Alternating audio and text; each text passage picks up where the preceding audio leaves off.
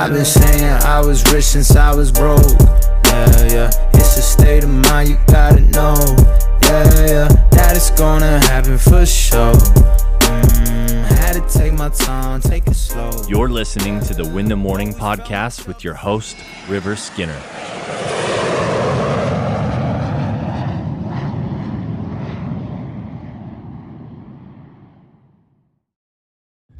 Good morning, and welcome to the Valid Morning Podcast. You know, I was thinking this morning about how people really claim they want to make a lot of money, especially because I'm in sales, right? So a lot of salespeople they're very money motivated, and so they want to make money and they want to have a bigger income and this and that and sell more deals. And in my opinion, a lot of these guys don't even make their own bed. Don't even go to the gym and take care of themselves. Don't even, like, a lot of the basic fundamentals of life, of like, they don't even have that down. They still don't make their bed, their laundry's not made, their car's a mess.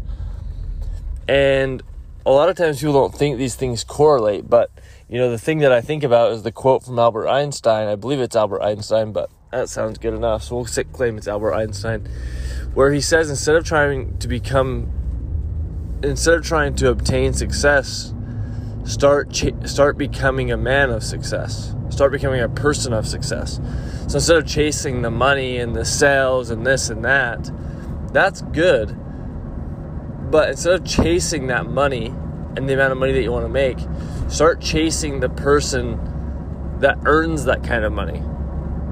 And that person would have those fundamentals down. Like, if you still need to be reminded to make your bed, if you still need to be reminded to go wash your car or to do your taxes, or like these basic fundamentals of like being on top of your things, like being on top of it, then there's no way you're going to become a millionaire. There's no way you're going to achieve a high level of success if you don't even have the fundamental foundation. Even if you build a high tower, but the tower's on a rocky foundation where you truly don't have habits and a foundation that will support the growth, eventually the tower will fall. Or when a wind comes, what happens? You know, it's that primary song, "The Wise Man Built His House Upon a Rock." You know, what is the rock? The rock is being on top of your things.